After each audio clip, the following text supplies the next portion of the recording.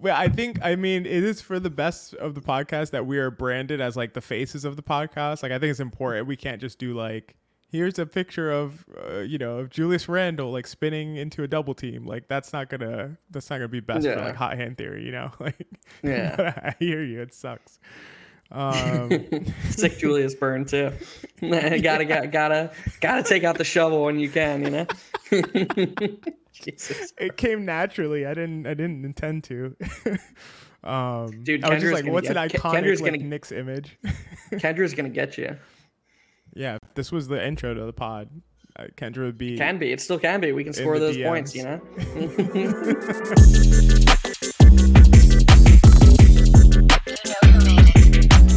This is Hot Hand Theory. This is a podcast where we talk about the NBA and break things down from an analytical perspective. I'm your co-host, XJ. He is my brilliant co-host, Geoff. Geoff, we have a lot of Knicks to talk about. We have a lot of NBA to talk about. But first, we have some business to attend to. In our last podcast, we dropped a little breadcrumb in there towards the end there. It was kind of a marathon episode that we broke into two parts, and just kind of getting a feel for who was riding with us the whole time and hanging on to every word of this eye test and impact metric talk and all of these kinds of things, these kinds of concepts that we were dropping. We dropped a little breadcrumb and said, if anybody wanted to let us know that they were still with us at that stage in the podcast, they can drop us a message either on YouTube in the comments, on social media, and either of our direct messages. The word spreadsheet. And I was happy to see that we actually got a fair number of comments from people who were listening and who wanted to engage. And we also promised something to at least one of those people who had dropped that word. Do you want to talk about what we promised them? Sure. We promised them $10 American, I believe. 10. Yeah. All 10 of them. I mean, just to be clear, we appreciate all of you. So just because that we will only be giving away $10 doesn't mean $10 worth of our hearts aren't also being given away to all of you. So, thank you to everyone who listened to the end and who sent us messages. I want to shout out a specific individual. His Twitter name is NGSG Dude. I know him as J. And he sent me just about the nicest message I've ever gotten from anybody on here. It was overwhelming to read. It was super nice. He did say spreadsheet at the end. So Jay, if you had ulterior motives, then no. I know you didn't, because what you said was just wow. It's why we do stuff like this, honestly. I'm doing this off cuff, and so I'm very overwhelmed by what he said, and so just thank you, and thank you to everyone who listened, and I'll send it back to you extra. Yeah, obviously, thank you so much to everyone who listened to the end. But even if you listened for a couple minutes, or to one of the clips that we have on Twitter, or to one of the shorter YouTube clips or segments that we have on YouTube, like, we really appreciate it. The person who is going to win $10, in addition to $10 worth of each of our hearts, is going to be Lucas Kim Ball 38, who dropped a really nice comment on YouTube and also called himself a fellow spreadsheet watcher, because everyone knows that Geoff and I do not watch basketball. We simply watch spreadsheets. That is what we observe, and that is the foundation of all our basketball opinions. They come from viewing spreadsheets. Do you want to add anything to that, Geoff? I ranted enough last week. I was about to rant again. I need to reel it in, or we're gonna have another 3-part episode. So yeah, I'll just go look at my spreadsheets while you're. Okay, perfect. Lucas Kim Ball 38. Thanks so much for your comment. We'll be in touch with getting you your winnings. But thank you all again to everyone who sent us a message in really kind words, like Geoff said. And yeah, it's been really overwhelming and amazing. We need to jump into Knicks talk. Let us jump into Knicks talk. The Knicks went 3-1 this past week, including the Timberwolves game that just happened. For those of you who are watching this, that just happened last night. The Knicks defeated Atlanta in a tough one, 116-114, coasted to relatively easy victories against both the Wizards and the Hornets. The last night, the Knicks got dominated in the second half against Minnesota and ended up losing the game 117-100. Geoff, I will let you do the honors and start talking about anything that you want to pull from those 4 games or last night's game, which was the freshest in our mind. Yeah, so just real quick, I think the Knicks continuing their trend of not just beating, but dominating teams they're supposed to beat is extremely encouraging. Even if you don't believe in the overall ceiling of this team, you're a Knicks fan for a reason. And even if you don't think they go win a championship, you'd like to see them in the playoffs. You'd like to see them, win a playoff series, win 2 playoff series, whatever. And teams that do things like that, teams that have, high floors and 50, the types of ceilings we talked about before the season, they take care of business against teams they're supposed to. And the Knicks pretty much have done that all season long.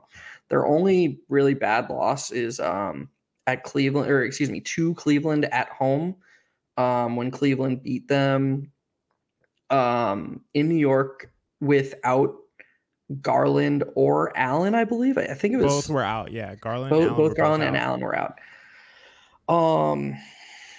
Besides that, they've beaten everybody I think they're supposed to beat. They've lost to a lot of teams that are supposed to be really good. They lost the Bucks. They lost the Celtics twice. Now they've lost the Timberwolves.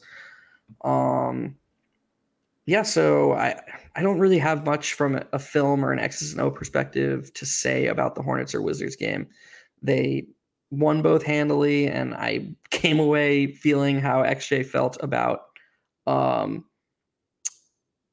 what he said would happen, before the game. He was just basically like, yeah, I expect them to win handily. And they did, because the Knicks are a good team and every player in the rotation is good. So it's just really hard for a team that they're better than they really have to do something like the Celtics did against the Hornets tonight, or what the Knicks did against the Timberwolves tonight, and just shoot terribly from 3 to let a team like the Hornets or the Wizards beat them. So that made me really happy. I don't know if you have anything to add about those 2 games. Yeah, not much on those 2 games. I think what's interesting is that in the NBA so far this season, at least it seems to me, that there are like some bottom barrel teams that are just really bad. And then there are a lot of like decent to very good teams. And then there's like a small elite tier that a team like Boston is in. Obviously, they lost to one of those bottom barrel teams in Charlotte. But I think, just to comment on that really quickly, we were chatting right before we started recording the pod and just talking about some 3-point variance, and the fact that Boston relies on a lot of 3-point shooting is going to leave them subject to lose random games against random teams at any given night when they shoot particularly badly from 3, because 3-point shooting is subject to pretty high variance, and any night you can just shoot 5 of 40 or whatever the case may be, and you're going to lose that game. I don't think the fact that Boston lost against Charlotte is any indication on how good they are, or, are they a fraud or any of that stuff. Like, I think Boston is in the elite tier and a handful of teams that are that good in the NBA. But the rest of the teams, I think, are mostly like anywhere from good to very good. My only concern about the Knicks, and like you said, mostly talking about the Washington and Charlotte games, I think it's a great sign, like you said, that they beat these teams that they're supposed to beat and kind of beat up on them and piled up on them. I think that's awesome. But I am a little bit concerned, and I've been very excited about this Knicks team. I'm a little bit concerned because I want to see them actually handle a good team.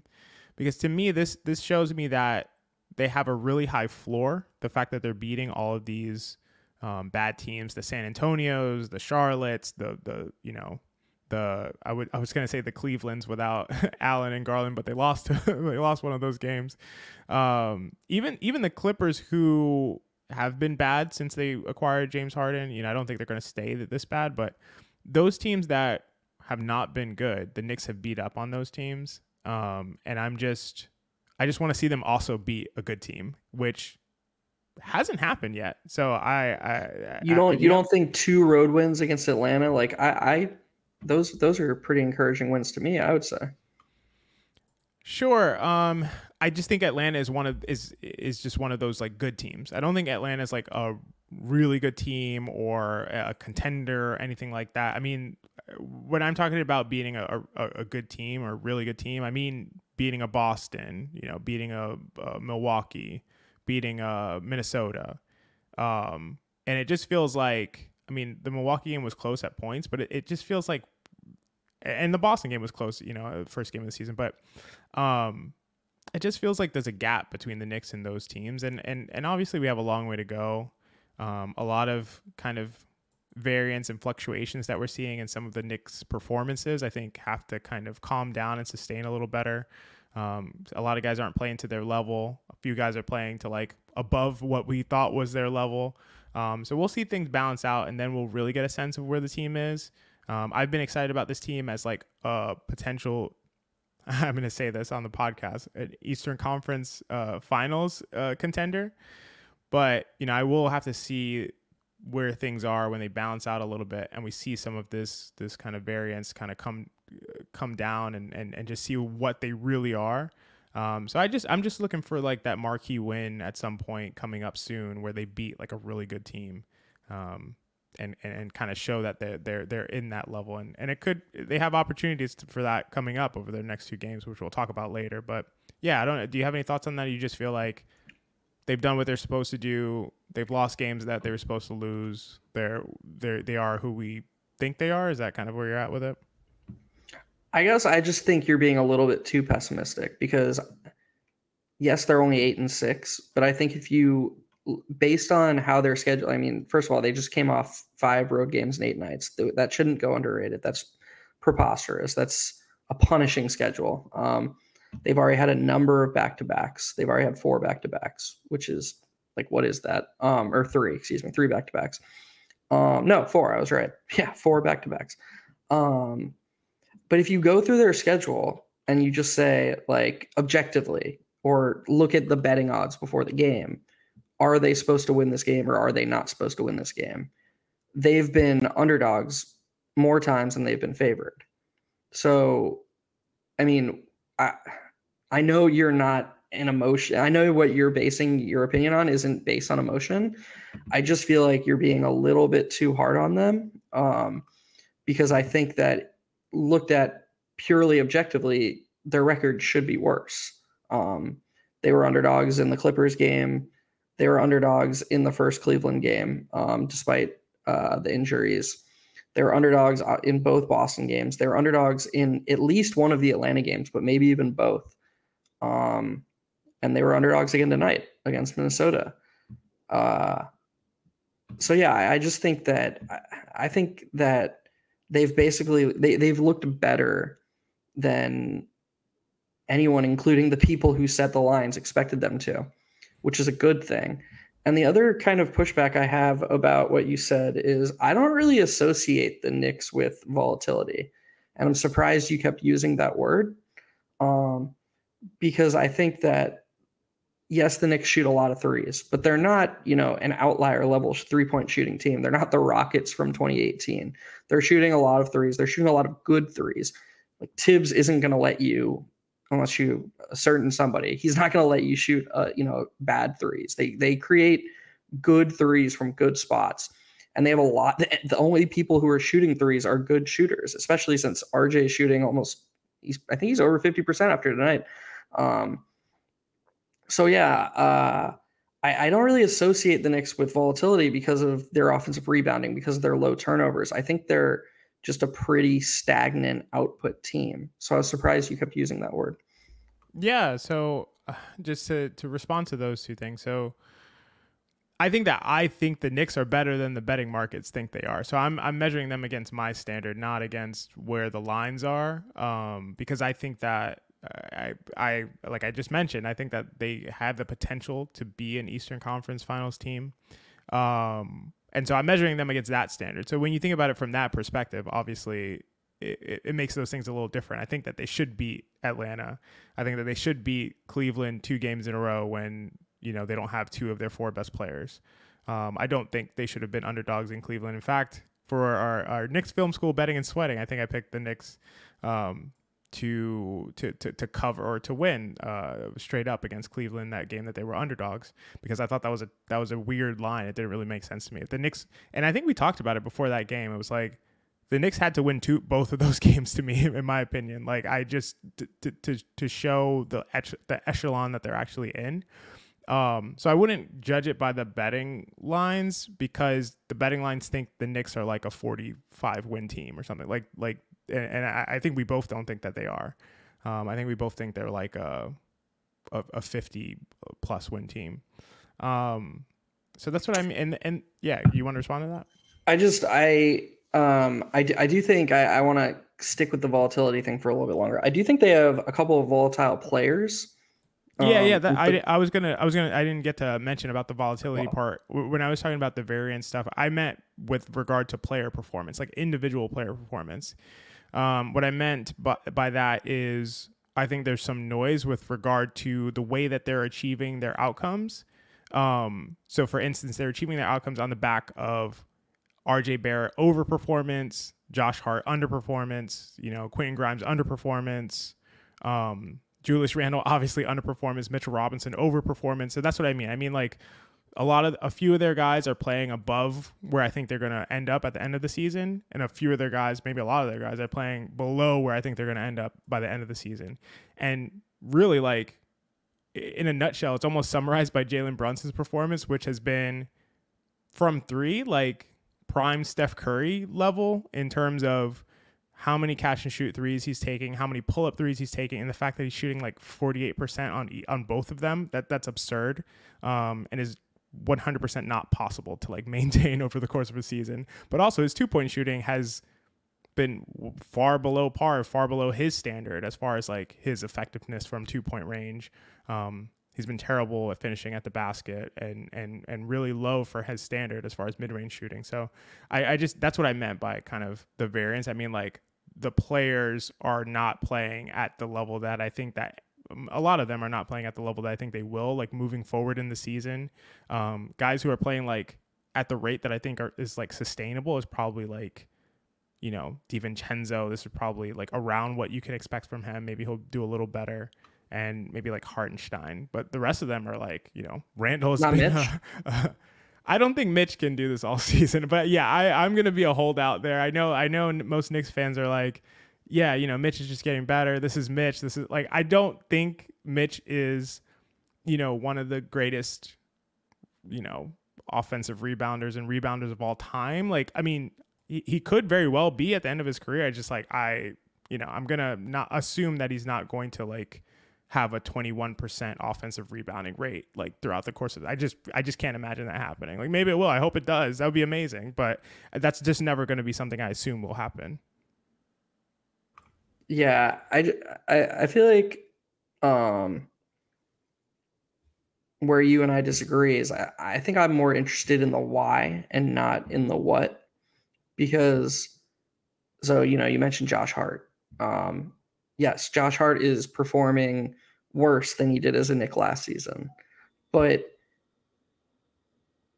worse than he ever has in his career, to be clear, in terms of like his performance. Not just that as a Knick last season, he was like an all-star level player. Just as in terms of relative to Josh Hart from, his Lakers rookie season to now, this is the worst he's ever played in his entire career. Okay, so we can expect him to get better, but why is he struggling?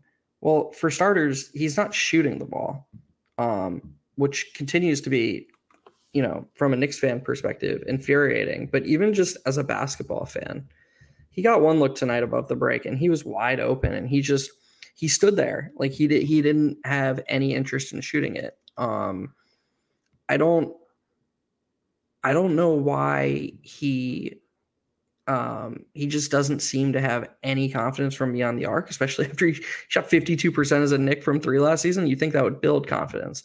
And I know he's shooting more per 36 this season, I believe. He's shooting more per 36 this season than he did last season, but he's still shooting way fewer per 36 than basically he ever has in his career. That's disappointing. He hasn't been as malleable defensively. Like when he was at his best last season during the regular season, you felt him and you felt him all over the court. He was at the point of attack. He was playing off the ball. He's not really doing either of those things well this season.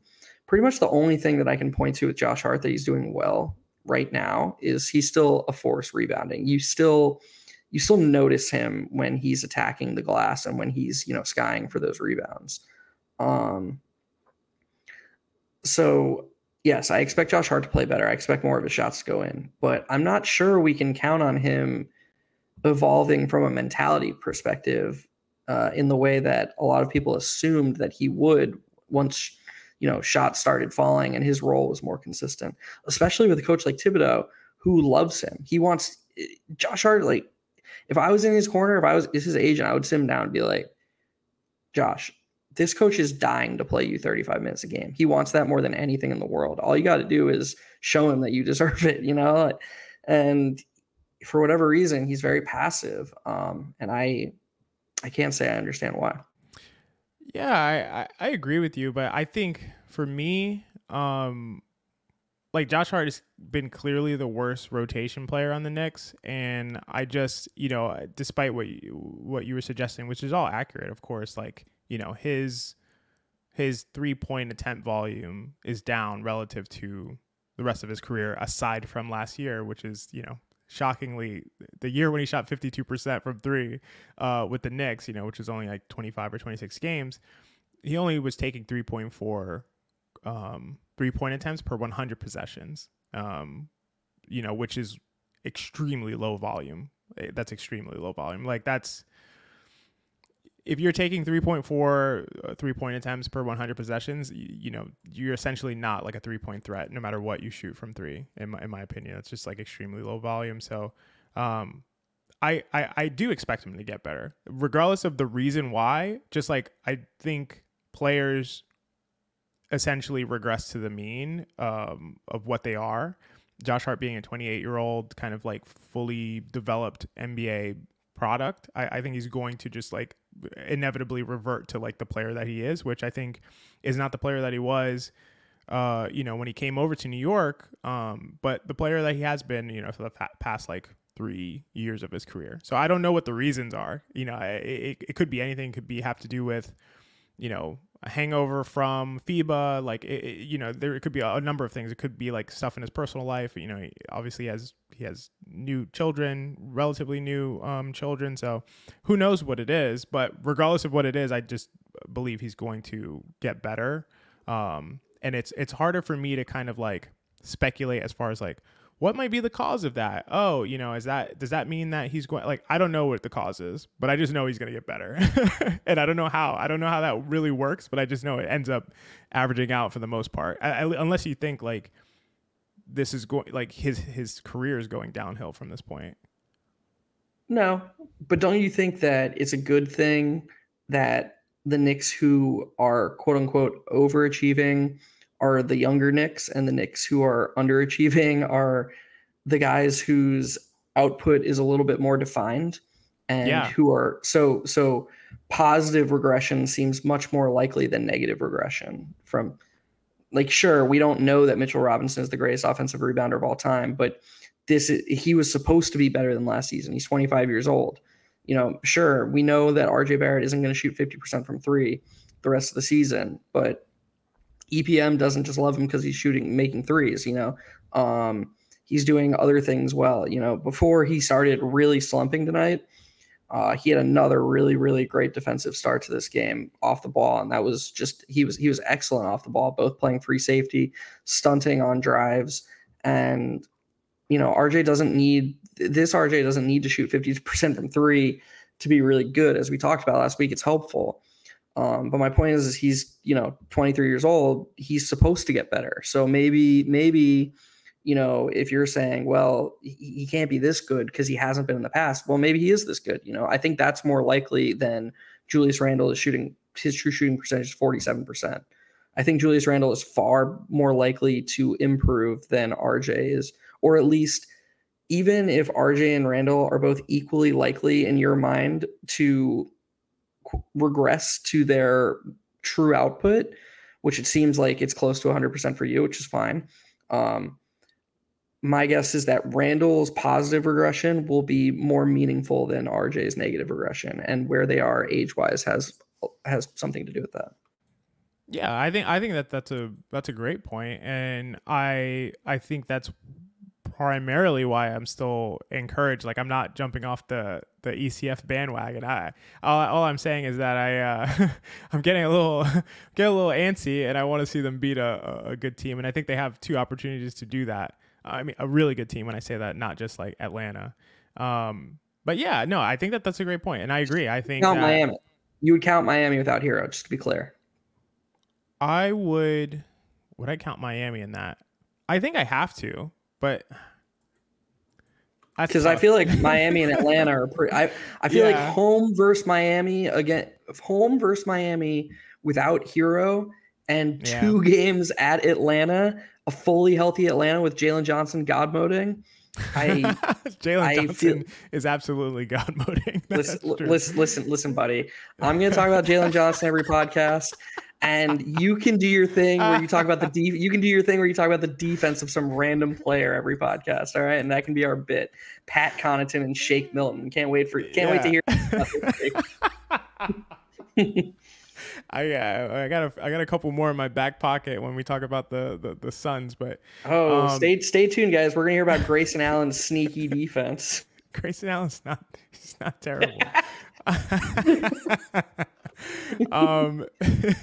Yeah, I don't think the only reason I would count Miami, I wouldn't count Miami based on their output. I would count Miami based on like their history and Spoelstra and like how they play but in terms of just like Miami as a team, I don't think they're not overwhelmingly impressive. Like they don't have a vaunted offense. Like, to be honest, they look like they looked last year, like in the regular season. Don't fall into this trap, dude. We all did it before the Miami series. Oh, they're an 8 seed and they're not that impressive, and they're just gonna come in and drive every single Knicks fan nuts. That is not to say that they won't do what they did in the playoffs last year, right? Like, I'm just saying, as far as regular season Miami, like they've looked similar. They've obviously, have a solid record. But I don't know, like they don't seem scary to me. Like they don't seem like a real contender or anything like that. Like I'm not going to count out, Butler and Spoelstra and those guys. Like I believe that there is something that they bring to the table that allows them to perform at a higher level in these playoff environments. So I am on board for that. But as far as like regular season Miami, I don't think they're particularly like scary. I wouldn't say they're like a really good team. I would say they fit right into like kind of that grouping that I said, that middle group of like good teams. Atlanta fits in there, Miami fits in there, and the Knicks fit in there. Right now. So I think we'll see I would like to see, because I believe the Knicks are a little bit above those other teams, and I want to see it demonstrated through, a strong win against a better team. And I think this, no matter what we've seen from Phoenix as far as their like win-loss record or anything like that, Phoenix is in that category to me. Especially whenever, Booker and Durant are both playing. So Phoenix would be the opportunity to kind of be a team that is in their upper echelon and show that the Knicks are not just a really good team that's going to beat up on bad teams. That's kind of where I'm at with it. Plus, as you know, Julius Randle takes that star showdown with Kevin Durant very seriously. So that's... Yeah, he views them as peers. That's why he views them as correct. As this is, it's like, yeah, me and you, KD, we go back and forth, huh? Oh God.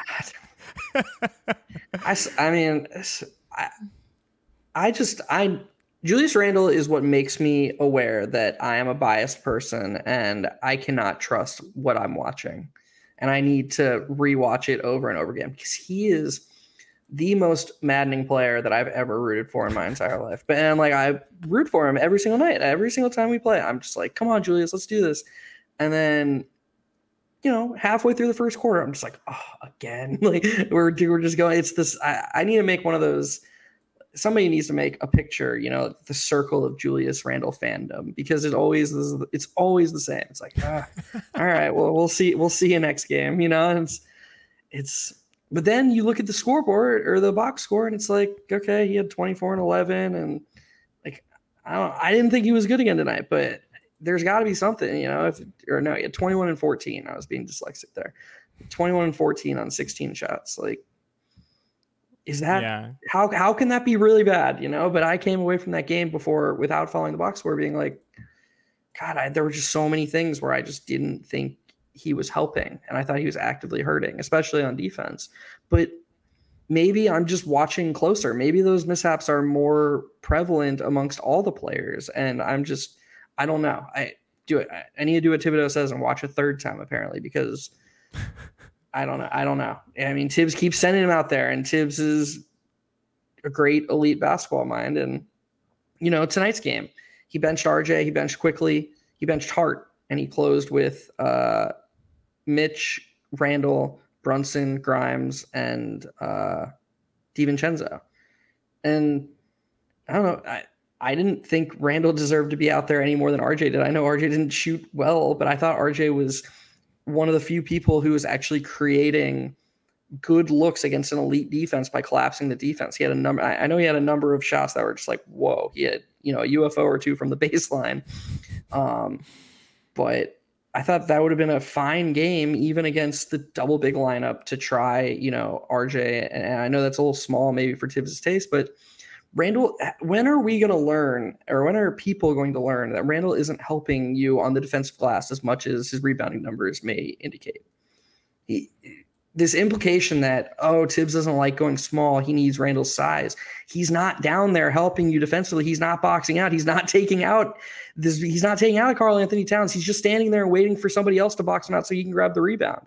How many more years of film do you need before you realize that? There was one today where he let Towns blow right past him and just stood there and watched. And then he was like, okay, I'll just stand here in case the rebound. And then Gobert just flew past him as well. And Gobert got the offensive putback, and that was 2 points. And he is so much closer to J.J. Hickson than he is to an actual good rebounder. J.J. Hickson, elite reference. I don't mean like overall impact. I mean as a rebounder. I know what you obviously. mean. Yeah. Dude, that guy was. I remember one season the Cavs were like something insane, like 5 to 10% worse with him on the court, and he led the team in rebounds. He averaged like 13 rebounds a game, and they were getting killed on the court when he was on the court because it was either he grabbed the rebound or the other team grabbed the rebound. He just wasn't helping you at all. This is why you come and listen to Hot Hand Theory, folks, for J.J. Hickson references. Absolutely. That's why I listen to it. That's why I'm here. That's what I'm here for. I just don't think that the size excuse it doesn't carry any water with me, because I know his rebounding isn't close to as impactful as people imply it is. So when you're just looking at the nuts and bolts of the game, I think you have to weigh more than, well, Julius needs to be out there than because of his size. And tonight was a great example of a night when I just didn't think he was helping the Knicks. And then this gets back to my original point. I looked at the box score and it's like, and then you look at Tibbs continuing to throw him out there and it's okay, maybe he is, and maybe I'm biased. I have to be open to that idea. I have to be, because I don't know. I'm just definitely not self-assured enough to be like, I know better than Tom Thibodeau from watching on my TV once.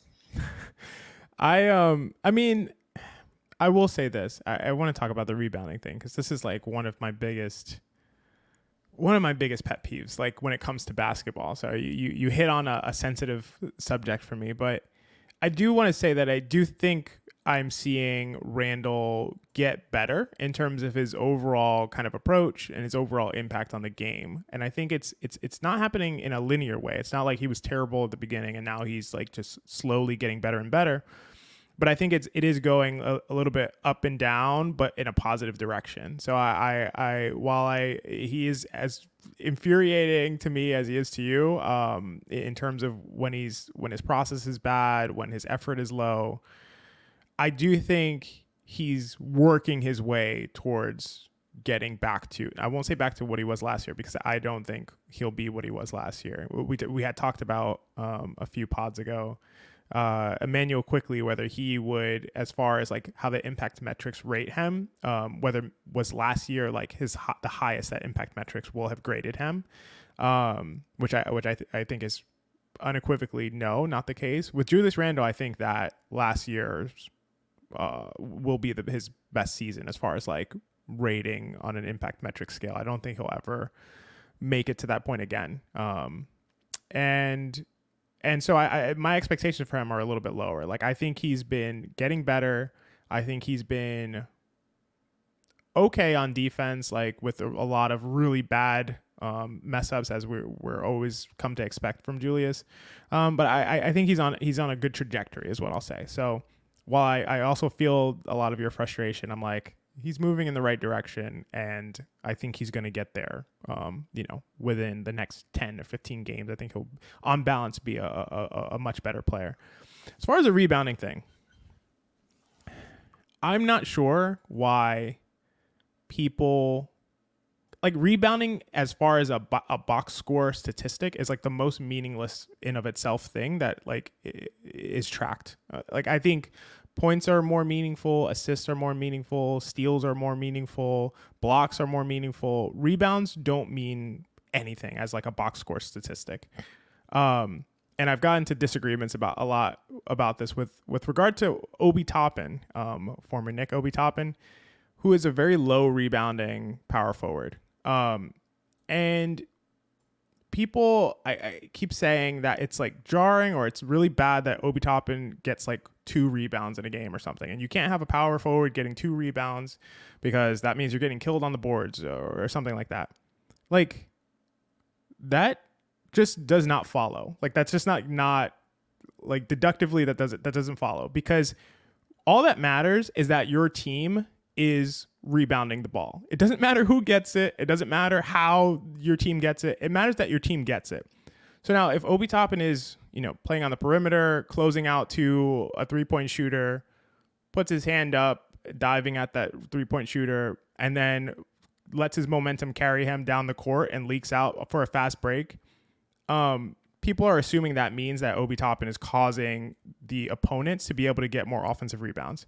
That is not borne out by the numbers. When Obi Toppin's on the court, both with Indiana and with New York, the opponents do not have a much better defensive rebounding or offensive rebounding numbers. If you look at that, if you study it, right, like you will not see that correlation. That doesn't mean it's causal. It doesn't mean that like Obi Toppin is the reason why the team's rebounding better. It could be that he's on the court with really good rebounders, which he was with Mitch. And I'm not going to say he is in Indiana. I don't think they have many really good rebounders. But my point is just that just because you are not grabbing the rebound yourself and you are not getting that check mark, that tally mark in the box score that says you got the rebound, that doesn't tell you anything about your impact on rebounding, on team rebounding. You have to dive deeper into more statistics. You have to watch the games. You have to see what's actually happening. So this whole box score, like Julius has 10 rebounds, Obi Toppin had 2 rebounds. Like it's just so irrelevant to me. This is just something that bothers me so much. I don't know if you have thoughts on that, but it's just funny that you bring up Obi. I mean, just the quick example is Roy Hibbert.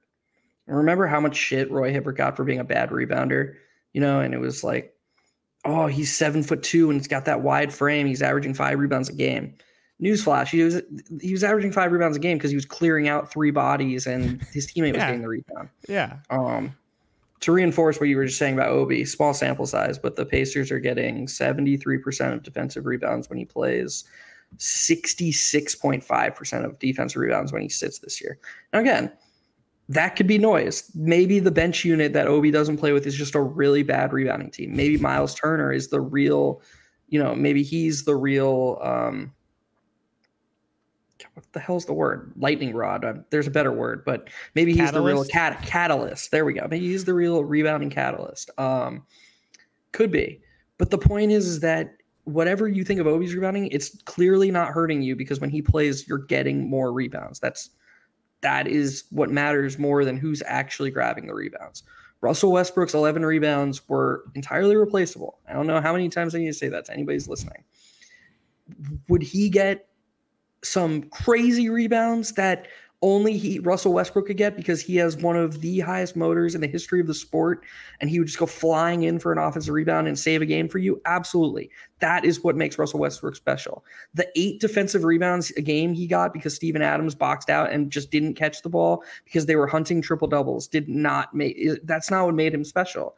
And so this goes along with XJ's point that rebounds, the stat, are almost like saves in baseball. The only reason we care about them is because somebody decided 60 years ago that we should care about them. But we would be probably better off if that same person decided we should care about, I don't know, like box outs that lead to rebounds or something. Yeah. Yeah, I couldn't agree more. I think that obviously that's the big example of inconsequential rebounding is Russell Westbrook, coming up and picking up the scraps after Steven Adams does all the dirty work and boxing out 2 or 3 guys. It would be almost like saying Steven Adams averaged, whatever it was in some of those Westbrook years, 6 or 7 rebounds a game, and be like, he's an okay rebounder. Like Steven Adams is is an all-time great rebounder, and that does not need to be. You can't measure that by like the number of tallies in the box score. So that's a big nuisance to me. But as far as Shay? Yeah, what's up? Every week we come on here and we chat and we're buddies and we talk about how we need to keep this shorter. And then we have a 20-minute tangent about rebounding. And it's like, this is never getting shorter ever. We're gonna start cutting into this into three pieces before we know it. Yeah, this is never getting shorter. You heard JJ Hickson and we're like, this is me. I'm in. And I guess that's why we do this. That's why we do it. And I think at some point I will get out of denial and acknowledge that this is never getting shorter. Until then, every week I go into it with the express goal of that this is going to be, an hour and 15 tidy podcast, but probably never getting shorter more realistically. I think that's a solid kind of recap and discussion about the Knicks. I mean, I think we should talk about the Timberwolves game real quick. Okay, yeah, let's dive into it. We were talking before we hopped on, and I'm very interested to hear your perspective because I was a little bit surprised. So, people who aren't privy, and actually you could have been privy to what we were talking about before this actually started, but XJ forgot to hit record. But that's another story. But for everyone who wasn't privy to what we were talking about, I basically just hopped on and was like, schedule loss. That's my takeaway from this Timberwolves game. I thought we shot like total shit. I thought the Timberwolves played an unreal defensive game. They were flying around. I was super impressed with the Knicks effort. I was sitting there, Knicks are down 20. You got Quickley and RJ just killing themselves for these rebounds, just racing up and down the court. Everybody, and I'm not just singling them out. Everybody's effort was top tier tonight. Didn't love Randall's, but whatever. Like Randall's is, again, I can acknowledge that maybe I'm just looking for, for whatever reason. It's not like I don't like him personally. I don't want anybody to think that. I loved the Knicks overall effort. The Knicks didn't make anything. Quickley himself had 5 shots go in and out. I didn't get what was happening there. That was kind of wild. I think when we talk about our second segment later, I'm going to talk more about this game with Quickley and how it highlighted something to me, so I'll save that. But my point is that I thought the Knicks played fine, and they were just tired at the end of a road trip. They had tired legs. They were playing a really good team who plays really well at home. And are the Timberwolves maybe better than we thought? Sure. But I would rather take that away from this game than, the Knicks, again, can't beat a good team. This was a really, really brutal schedule. This was the end of it. That's my takeaway. And you didn't really seem to be on board with that. So, or at least fully on board with that. So I'm very curious to hear what you have to say. Yeah. So just to clarify, I'm going to ask you a question real quick. So did you felt like this game that they lost against the Timberwolves was really came down to kind of like a make or miss league kind of situation? Like they just missed shots? I would say no, thinking about it fully, because the Timberwolves missed a lot of open shots. In fact, I would bet that from a shot quality, when shot quality releases the score tomorrow, I would be totally not shocked at all if the score kind of is reflected, if the shot quality differential is similar or even greater in the Timberwolves' favor than the actual score. So no, not make or miss league. I didn't think that the Knicks only missed shots because they had tired legs. I just didn't think they played. I thought the only thing that I was really, really proud of was their defense in the first half on Anthony Edwards. I thought they defended him gangbusters. I thought they did a great job. It was a great game plan by Thibodeau. And then Edwards just kind of woke up, and that was that. So from an X's and O's standpoint, I was really proud of that. And then, I guess that was it. There was, I didn't think they did a great job of collapsing the defense and forcing and creating a lot of great shots. And I thought the Timberwolves created more great shots. And I think that you can point to tired legs more than they just can't beat this team. Okay, that's fair. So I need to clarify that because I didn't think the Knicks got really good shots basically the whole game. And that was more my concern. I didn't see much of a flow to their offense.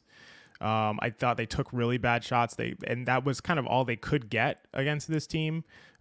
Even shots that they made, like DiVincenzo made like a ridiculous 3 once, and I'm just like, that's crazy. And I think Brunson couldn't really get off good shots as well. RJ, I don't know. I don't know how to describe RJ's game, honestly.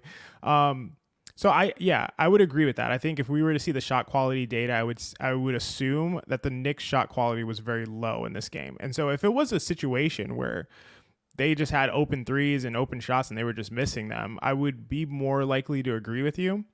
I felt like they couldn't do anything. And I don't think this defense, I think Minnesota's defense is really good. I don't think this defense is that good. So Minnesota, I mean, speaking of the fact that the Knicks, this is their 5th road game in a row, correct? For the Knicks? And Boston, Atlanta, Charlotte, Washington, Charlotte, and then Minnesota. And in 8 days. Mm-hmm. That's almost unfair. Like I'm not like a conspiracy theorist I guess I kind of am, but no, I don't think that Adam Silver is out to get the Knicks. I would be very curious to see how. You know what? I'm actually for our followers. I'm going to research it and I'm going to tweet it out later. Maybe I'm just dead wrong. I'm going to check and see how many other teams in the league this season play a stretch of 5 road games in. I'll even give them an extra day in 9 or less days. Well, I'm glad that this is okay, folks. If you're listening to Hot Hand Theory right now, I did not set this up. This is not we did not discuss this beforehand. One of the such teams is the Minnesota Timberwolves, who just played 5 road games in a row in 8 nights. This being their first one back at home. The Minnesota Timberwolves played in San Antonio against Golden State twice, both at Golden State, against Phoenix and New Orleans on the 10th, the 12th, the 14th, the 15th, back-to-back, the 18th. And then now this is their first game back at home after playing 5 consecutive road games, with those all coming in 8 nights. So that is very funny that you pulled that up. But yeah, so that's kind of where I was going. The Timberwolves are also coming off a pretty grueling schedule. So I feel like it's tough to blame it on the schedule when the Timberwolves are in almost the exact same situation, with the difference being that this is their first game back at home. And this is the Knicks' last game on the road. The Timberwolves just gave up a 120 point per 100 possession performance against the Pelicans in their last game that they won. And they also gave up, 150 points per 100 possessions game, 2 games ago against Phoenix, who obviously a much better offensive team than the Knicks. But 2 games in a row where their defense got completely dismantled. They also, again, like I said, played 5 road games in 8 nights. Very similar to the Knicks situation. So I think it's tough for me to just say, the Knicks were tired. They had 5 road games in 8 nights.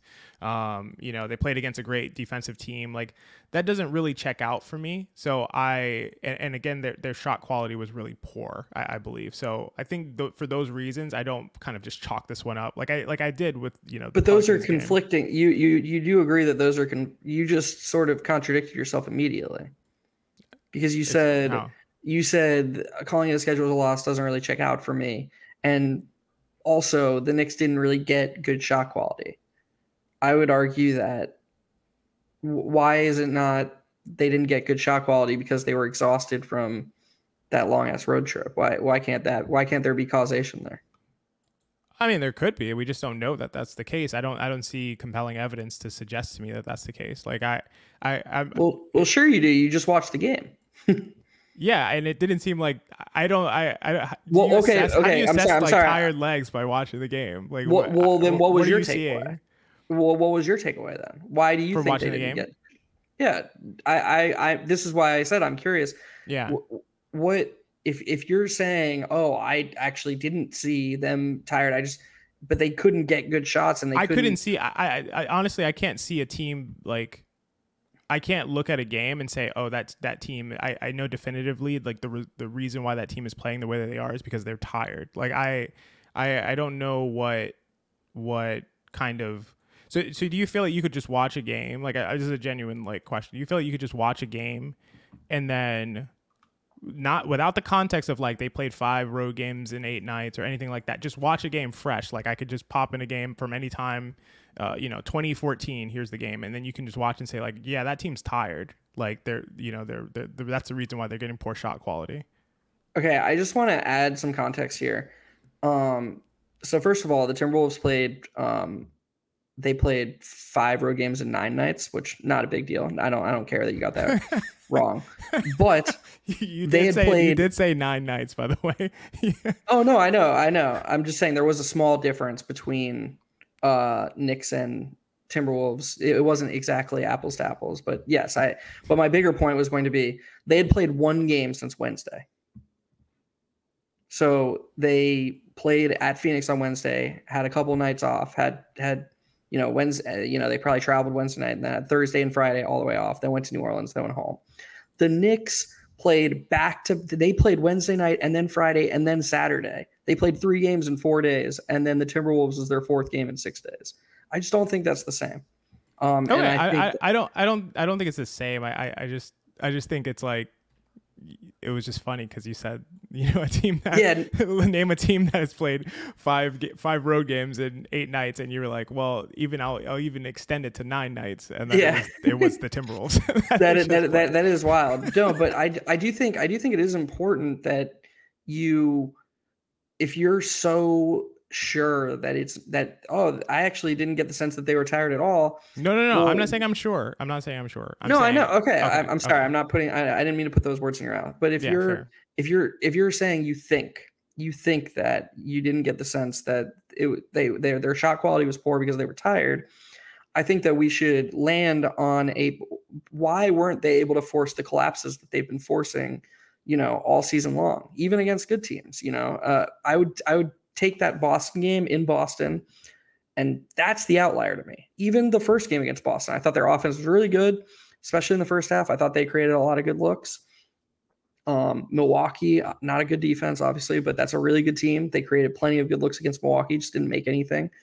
All season long. It's not like their offense has only been really good against, or has only been good and creating good shot quality against the very bottom of the barrel. It has been good all season. So I'm asking you, if it wasn't tired legs, if it wasn't, 3 games and 5 nights and all these coming on the road and the end of a long road trip, what was the reason to you that when you were watching, that you were like, man, they're really struggling to create the good shots that they usually do? Yeah, I think that the Knicks seem to struggle to create good shots against good defenses. And that's kind of like a reiteration of my point from earlier, which is that, yes, they are a solid team and a good team. They're playing as such, and they're beating up really badly the bad teams. Like that is what they're doing consistently. And, when it comes to Atlanta, like, again, I think that that's a team that's a solid, like good team, not like a great team or a really good team or anything like that. So yeah, I think that to me, actually, this goes into a bucket of evidence that suggests that they aren't getting good shots against good defenses. And that's kind of the concern for me, right? They're getting amazing shots against Charlotte's, the Spurs, Charlotte's twice, the Wizards. But when they played when they played Milwaukee, you felt like they got really good shots. Their offense was like woefully underperforming in that game as far as like on an efficiency scale. They shot 45% in that game, 45 effective field goal percentage in that game. They were on a 105 per 100 possession pace in that game. The game against Cleveland at home, a 95 points per 100 possession pace in that game, shot 37% effective field goal. I can't believe I just said that. Shot 37% effective field goal percentage.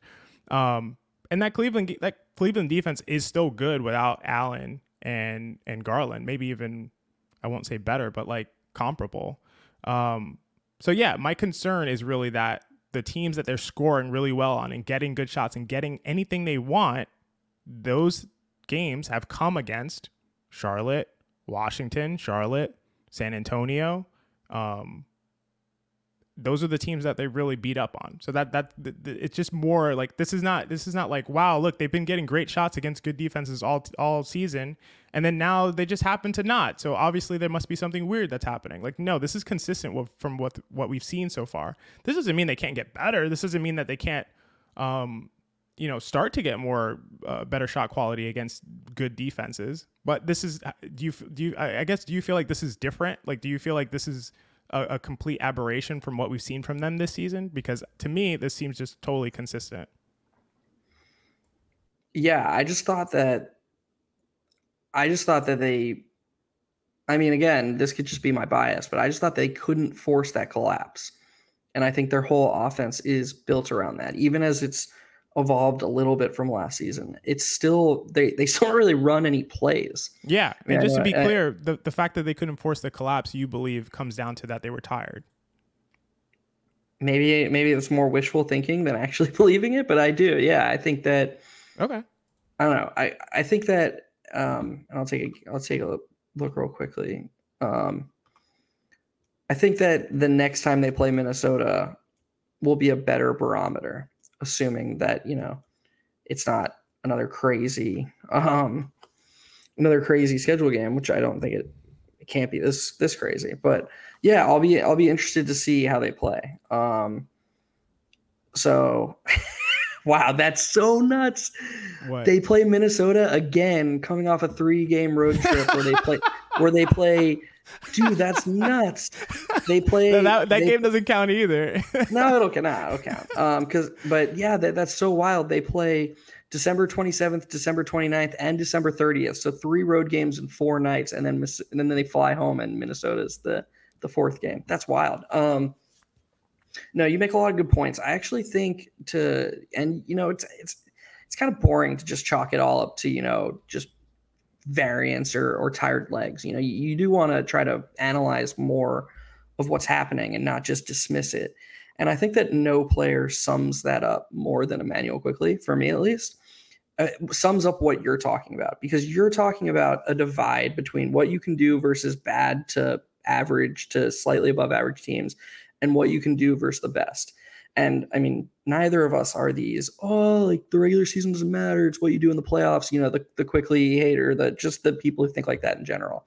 But I do think that Quickley, if you watch this game and you rewatch this game, something that very clearly stood out to me was Quickley had no assists. I know he had a couple of potential assists, and they were good passes, but all the improved passing that we've seen, all the pocket passes, all the next level kickouts, it's not even that he was passing on making those passes. They weren't available to him. The Timberwolves were basically just like, we don't respect you enough as a scorer you're not going to force that collapse. We're going to stay with you. And for Quickley to be what we know he can be offensively, what he's shown he can be offensively against, the bottom 80% of the league, his leap is going to be forcing the help in this offense. His leap is going to come in 2 areas. It's going to be being better at forcing the help so that more passes are available to him, because you need to do that at his size. It's not, you're not a wing. You're not like RJ. You're not Tatum. You're not somebody who's just naturally drawing multiple defenders because you're a bit bigger. The Timberwolves are more than welcome to let Quickley, saunter into the paint with one guy and see what he can do. And smart defenses are. I think that's why he struggles against the Celtics, or at least he struggled against the Celtics this time. He doesn't historically struggle against the Celtics. my point is that I think his growth is going to come in forcing that help and in his shooting becoming more consistent. He bodies of work matter. And what I mean by that is if you shot 50% from three on a season and 41 games out of the season you went 5 for 5, and then the other 41 games of the season you went 0 for 5, the 0 for 5 would be more harmful than the 5 for 5 would be helpful. And the reason for that is because positive diminishing returns are stronger than negative diminishing returns. So yes, I think Quickley is going to end the season in the 37 to 40% from three range. I absolutely do think he's going to do that. But he needs to stop having really good game, really good game, really bad game from a shooting perspective. His shooting needs to become more consistent. He's too good a shooter to keep having this zigzag scatter chart as a shooter. And so I think that is the leap he can make. And I found it really interesting. For those who don't know, Dunks and Threes released their EPM rankings. And Quickley was, after a career year last season, Quickley was at exactly 0 so far this season. Despite what we're all watching on the tape, we all see that he's clearly improved as a basketball player.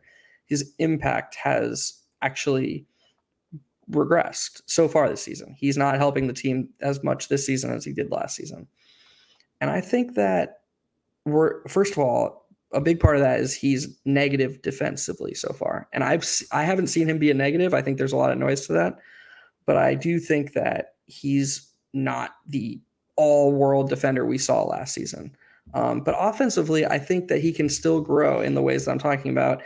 And I think that when he becomes less volatile and his output against the top-tier defenses gets more consistent, I think the Knicks offense will evolve in that way. So I actually think, to go all the way back to your original point, Quickley is kind of the poster for what you're talking about, for this volatility that is kind of bothering you.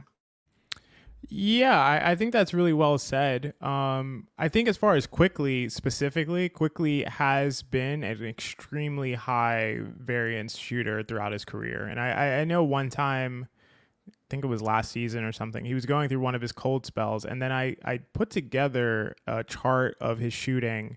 I think it was like insanely consistently inconsistent. Like he had 3 games in a row where he'd shoot like 70% from 3, and then 3 games in a row where he'd shoot like 15% from 3. And it was like this, like a very consistent. Like I need to like find that tweet because I tweeted it out. It was like that for a very long stretch where he was like had 3 really good games shooting, 3 really bad games shooting, and it was like clockwork. So he's just oddly very streaky. And I think that consistency is a place where he needs to improve. I mean, I think that's something that we've seen. I think Buddy Hield was like this, before a few years ago. Like he was very inconsistent. He would run hot and cold from 3. Now I think he's a little bit more of a consistent shooter. I wish there was actually like a stat that we could pull up as far as like variance shooter. Which I think that it does make sense actually for that to exist. I don't think that's just like another stat to add to the pile. I think it actually tells you a lot. But yeah, I think the Quickley thing I agree with, but I would ask you, because I know we actually talked about this before we ever linked up and decided to do a podcast together or anything like that. Like I remember having this conversation through DMs. Quickley's on off has always been really, really good, and people might blame it on the fact that, or not blame it, attribute it to the fact that he comes off the bench and he rolls over bench units. He leads the second unit and rolls over bench teams because he's, to be honest, he's too good to be a bench player. But that makes his on off look really good, and it makes his, like we'll talk about impact metrics in a little bit, but that makes his impact look not as good when you kind of account for strength of opponents and when you account for strength of teammates. I felt like this was not a concern for you as far as like Quickley's performance largely coming against bench units, and that's kind of like the impetus for why his on-offs look so good. We've seen him perform really, really, really well as a starter last year, of course. some of his best performances last year came as a starter against starting units. I mean, he averaged 25 and 5 on 62% true shooting as a starter last season. Right. And that's with his defense, that's an all-star as a 23-year-old. Yeah, absolutely, for sure. And to be honest, I think even tonight, despite what you're saying, it is true. I think he like played relatively well tonight on offense. I think like you said, you also mentioned he had like 5 in and outs, which was like weird. Like you could almost just count those shots as makes because but my point is XJ, just to hop in here real quick. Yeah. My point is that a lot of the shots that I agree with you. I would say he took 14 shots. At least 10 of them, you're just like, yes, we want you taking that every single time. And then a couple were just end of shot clock grenades that he got. But my point is that even the middle tier shots that he ended up taking were only taken after he snake dribbled around and no passes were available to him. And he's looking for the pass. The Knicks offense wants him to pass. Tibbs doesn't want you to turn it over. That's rule number 1. And he wants you to take shots at the rim, or he wants you to take threes. That's rule number 2.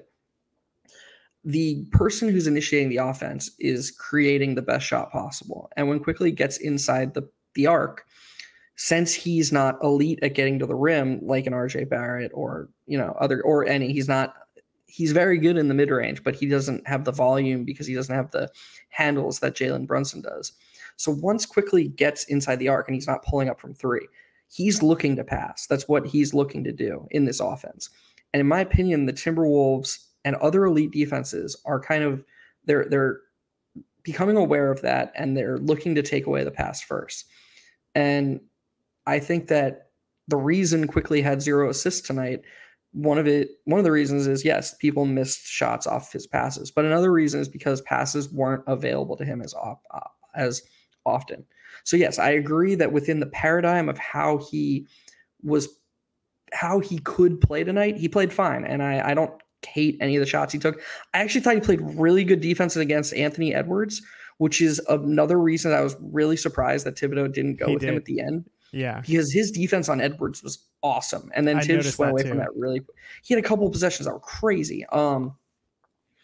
So yes, I just wanted to reiterate that I don't think he played a bad game at all. I think he played better than his shooting. I just think that it also exposed why his offensive impact is so volatile, because when the defense can take away his ability to pass and elevate his teammates, which is why he's so valuable. He is one of the ultimate teammate elevators, not just as a passer, but as a defender and as a mover, as a screener, as his gravity. His teammate elevation is the most valuable thing about him. And when on one side of the ball, the defense can take a huge part of that away from him, his impact becomes less pronounced.